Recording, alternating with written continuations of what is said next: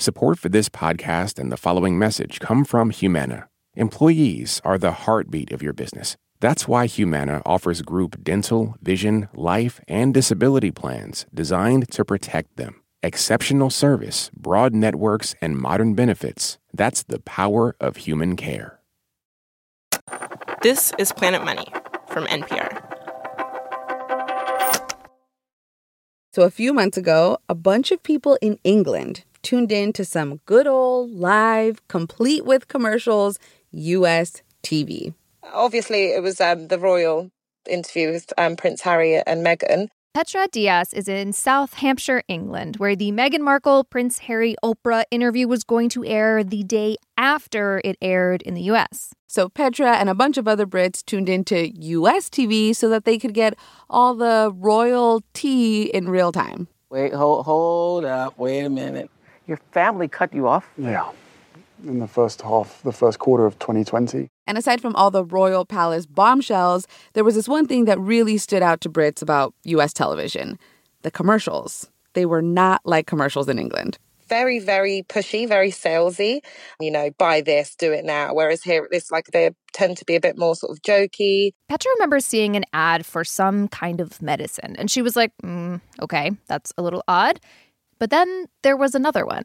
It was for sort of an ailment that would have been really serious. So either like chronic something pain or whatever it was. But it was a very in-depth commercial about it.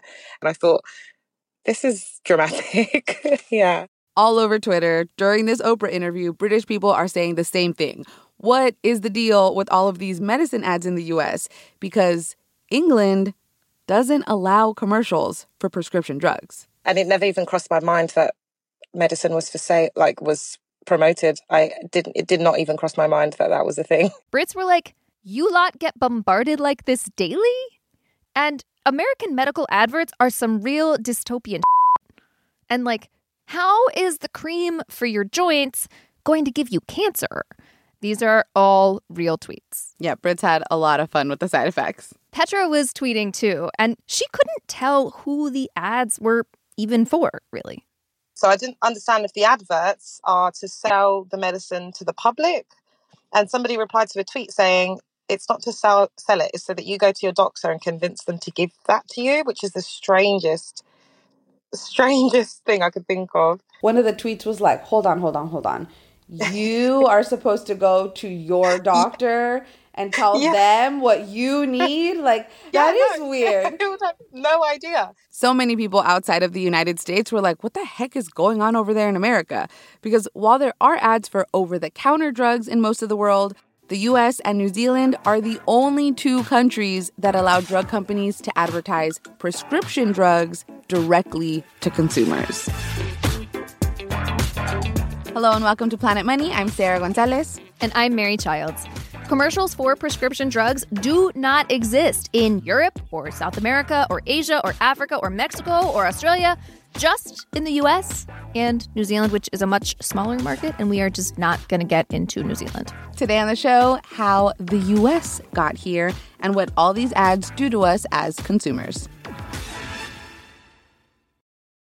This message comes from NPR sponsor LinkedIn Marketing Solutions. As a business-to-business marketer, your needs are unique. B2B buying cycles are long, and your customers face incredibly complex decisions. LinkedIn Ads empowers marketers with solutions for you and your customers, allowing you to build the right relationships, drive results, and reach your customers in a respectful environment. Get a $100 credit on your next campaign. Go to linkedin.com/money to claim your credit. Terms and conditions apply.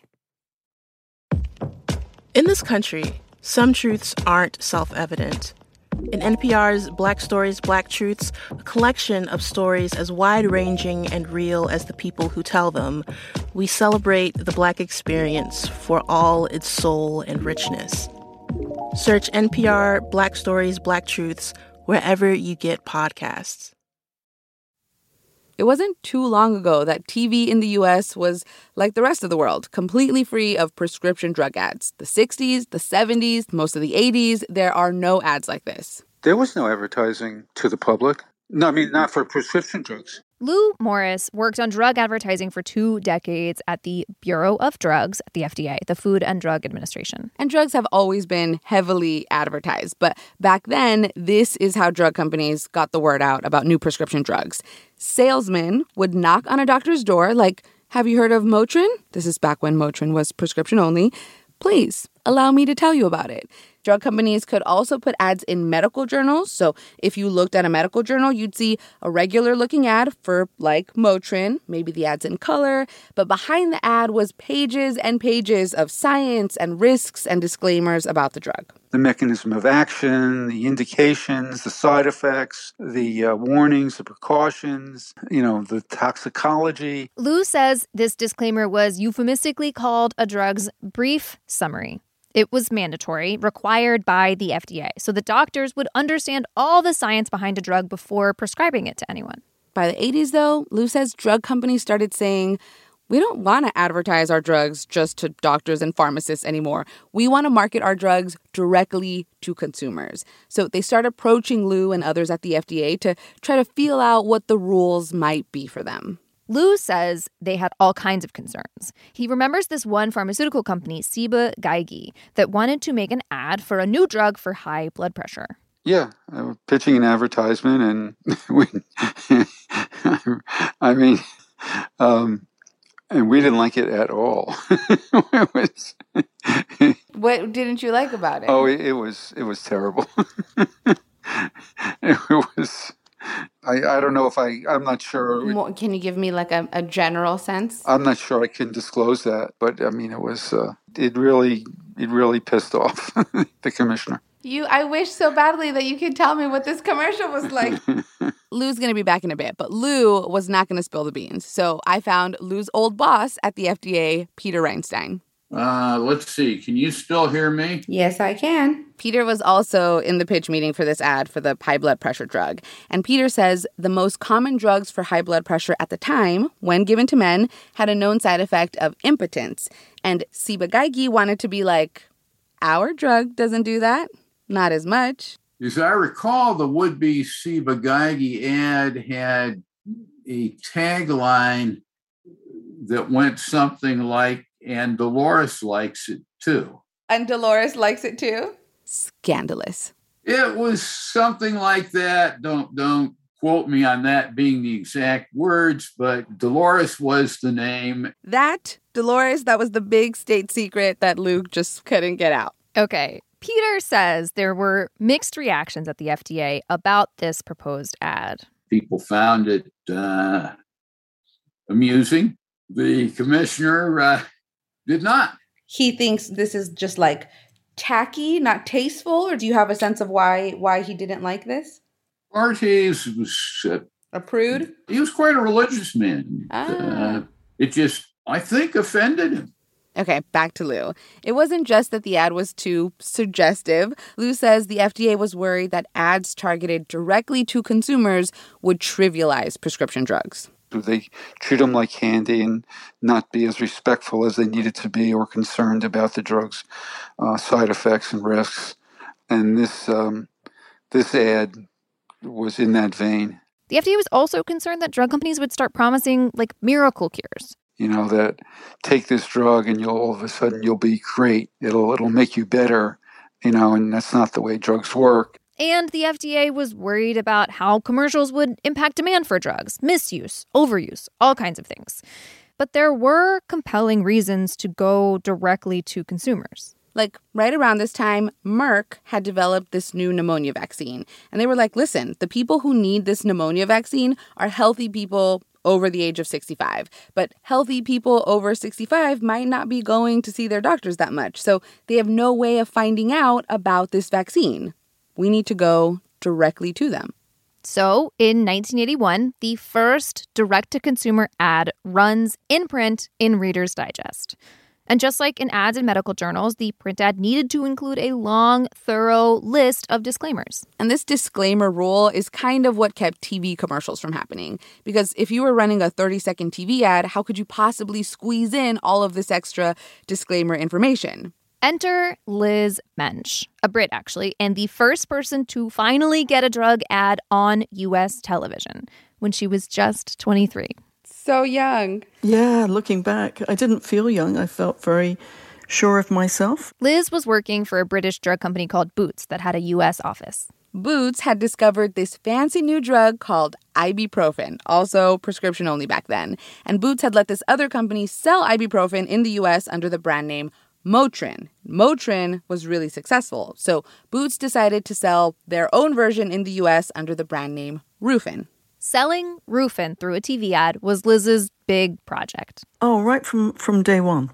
It was to be charged with looking at going direct to consumer. She's looking at FDA regulations like, okay, what can I do here? There must be a way. And there wasn't anything that said you could not go advertise to patients. Now, okay, yes, there were FDA rules about how to advertise prescription drugs. You know, the risks, the side effects, you have to disclose them. But those rules had only ever really been applied to ads targeted to doctors, not to consumers, except for that pneumonia vaccine ad. No one had applied the rules to a TV ad because no one wanted to get dinged by the FDA. But Liz and Boots, they were like, we're going to take that chance. On May 19th, 1983, Liz and Boots run their ad on a few stations in Florida. There was actually a Wall Street Journal article about the whole thing. That's where we told the entire world, today these ads are airing in Florida, and we knew that the FDA would be reading this at exactly the same time. Oh, the FDA was reading this. And the next day they told Boots, pull the ad. At the time, the FDA said that the ad made false and misleading claims. Liz says the FDA was opposed to a line in the ad that called Rufen the original ibuprofen because it implied that Rufen was superior to Motrin when they were chemically equivalent. Also, the original ad had flashed a long list of ibuprofen side effects across the screen really quickly, and the FDA said there was no way the consumer would be able to read all those side effects. So the ad came down. But Liz and Boots had anticipated this. They had a backup ad, a modified version that the FDA couldn't say no to. The CEO of Boots is standing by a chalkboard in a suit, very not amusing, very non-Dolores Likes It Too vibes. On camera, he says, if you're one of the many people who take the prescription drug Motrin, you should ask your physician or pharmacist about Rufen. They will tell you that both Motrin 400 milligram tablets and Rufen 400 milligram tablets are different brand names for the same drug, ibuprofen. There is only one important difference. Rufen can cost you considerably less. Rufen can cost you considerably less. That was the ad. That was the ad. For Liz, it was a big moment. Oh, euphoric. And here was the brilliance of this boring ad. The problem with making a TV ad had always been those mandatory disclaimers. But under FDA rules, drug companies had always been able to do these reminder ads to doctors where they just said, hey, remember Motrin? We're still here. We don't need to tell you anything about the drug. It's just a reminder ad.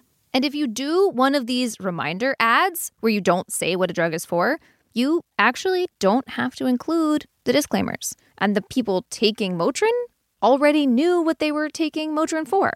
So they knew what it was for. We didn't have to explain all the side effects and all of that information. At this point, drug makers, the FDA, everyone can see that more of these ads are coming. And Lou, who's at the FDA, he says a lot of the big drug companies actually didn't want ads like this. I mean, it costs a lot of money to advertise products on television.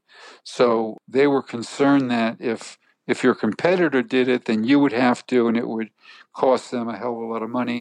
But it was kind of hard for the FDA to stand in the way of these ads because of our whole freedom of speech thing. Which actually at the time was becoming even more of a thing. Because in the 1970s, courts were starting to protect commercial speech in ruling after ruling. And we thought, given the First Amendment, that companies did have the right to advertise unless there was a strong public interest or view that it would be harmful, and we couldn't come up with that determination. But Lou says they do decide to study TV ads so they can give drug companies some clear guidance about what the ads could say. So they make a series of fake TV commercials to see how consumers would respond. Lou says that what the industry wanted was for the ads to just include some general disclaimer like, talk to your doctor about potential risks. Simple. But we found out when we developed these test ads, that wasn't interpreted as risk information. It was interpreted as a reassurance that, I don't have to worry about the drug because my doctor will take care of me. Saying, ask your doctor about whatever drug apparently just confirmed to people that the drug was safe. And that's not the interpretation we wanted. Lou says he and the FDA decide these commercials need to say out loud the major risks of a drug. So, are you the reason why TV ads for drugs have that long list of all the side effects? You can blame me. It's my fault. I did it. Lou and the FDA basically decided that the rules that had applied to advertising to doctors should also apply to consumer ads. Lou's old boss remembers this resulting in commercials with really long, slow scrolls of side effects, which kept TV ads from taking off. But then in 1997, the rules get clarified. Now it was pretty clear that you just had to include the major risks of a drug along with places where consumers could get more information about the drug, like a phone number or a website or a recommendation just to talk to your doctor. And this is what really opens the TV ad floodgates. Side effects may include dry mouth and difficulty sleeping. Notice swelling of face, mouth, throat, or a rash. Abdominal pain and yellowing of the skin or eyes. In 1997, drug companies spent $300 million on TV ads. By 98, it was double that, $600 million. And by 2000, we were in the billions. $1.57 billion on TV drug ads. Ability to move while falling asleep or waking up. Ulcers, which can occur without warning and may cause death. Serious, sometimes fatal bleeding. Can lead to coma or death. And may be fatal. Risk of death or stroke. Increased risk of death. So how do these ads affect the cost of drugs? And did all of this make the U.S. prescribe more drugs? That is after the break.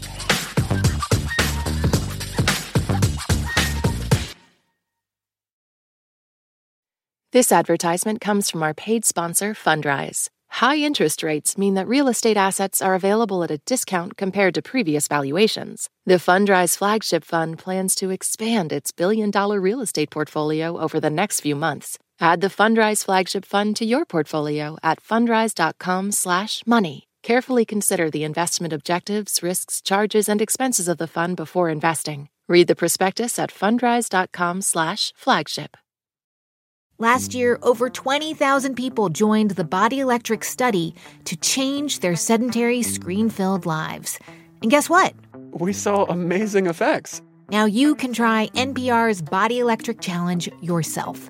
Listen to updated and new episodes wherever you get your podcasts.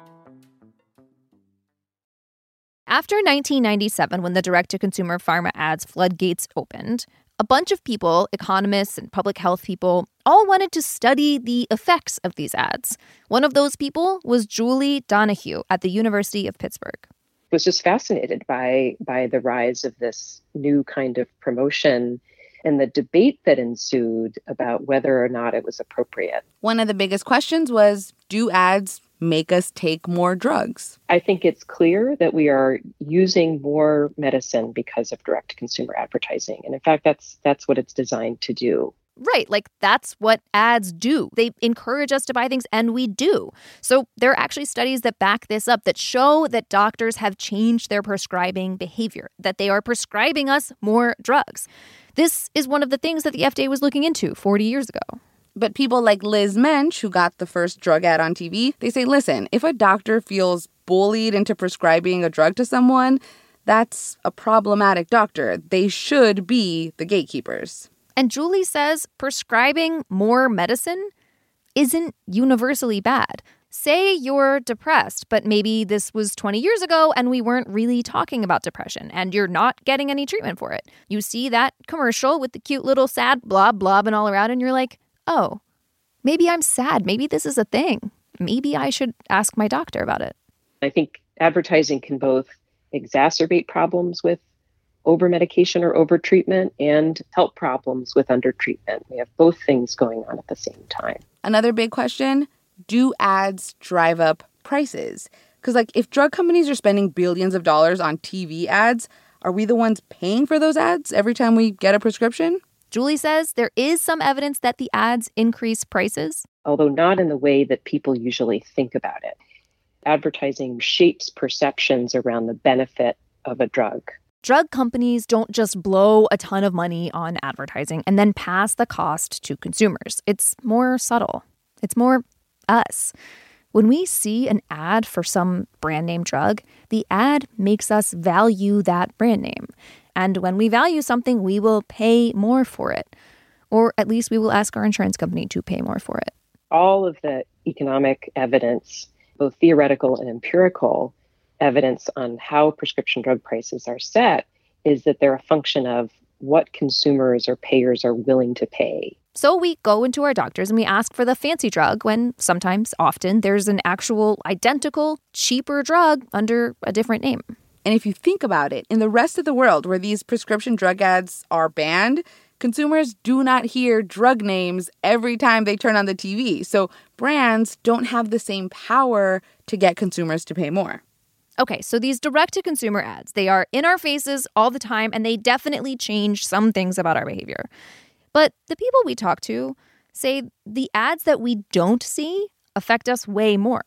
Because the old way of advertising, the someone knocking on a doctor's doorway, that kind of advertising still goes on today. And those conversations are all behind closed doors.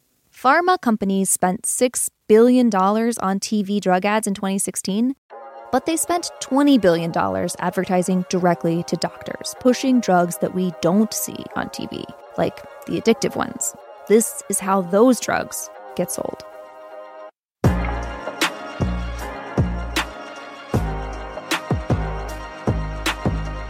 Today's show was produced by Dave Blanchard and edited by Molly Messick. It was mastered by Isaac Rodriguez, and our supervising producer is Alex Goldmark. Huge thank you to Meredith Rosenthal at Harvard, and a big thank you to Dylan Scott at Stat News. He wrote a great article on Liz a few years ago. I'm Mary Childs. And I'm Sarah Gonzalez. This is NPR. Thanks for listening.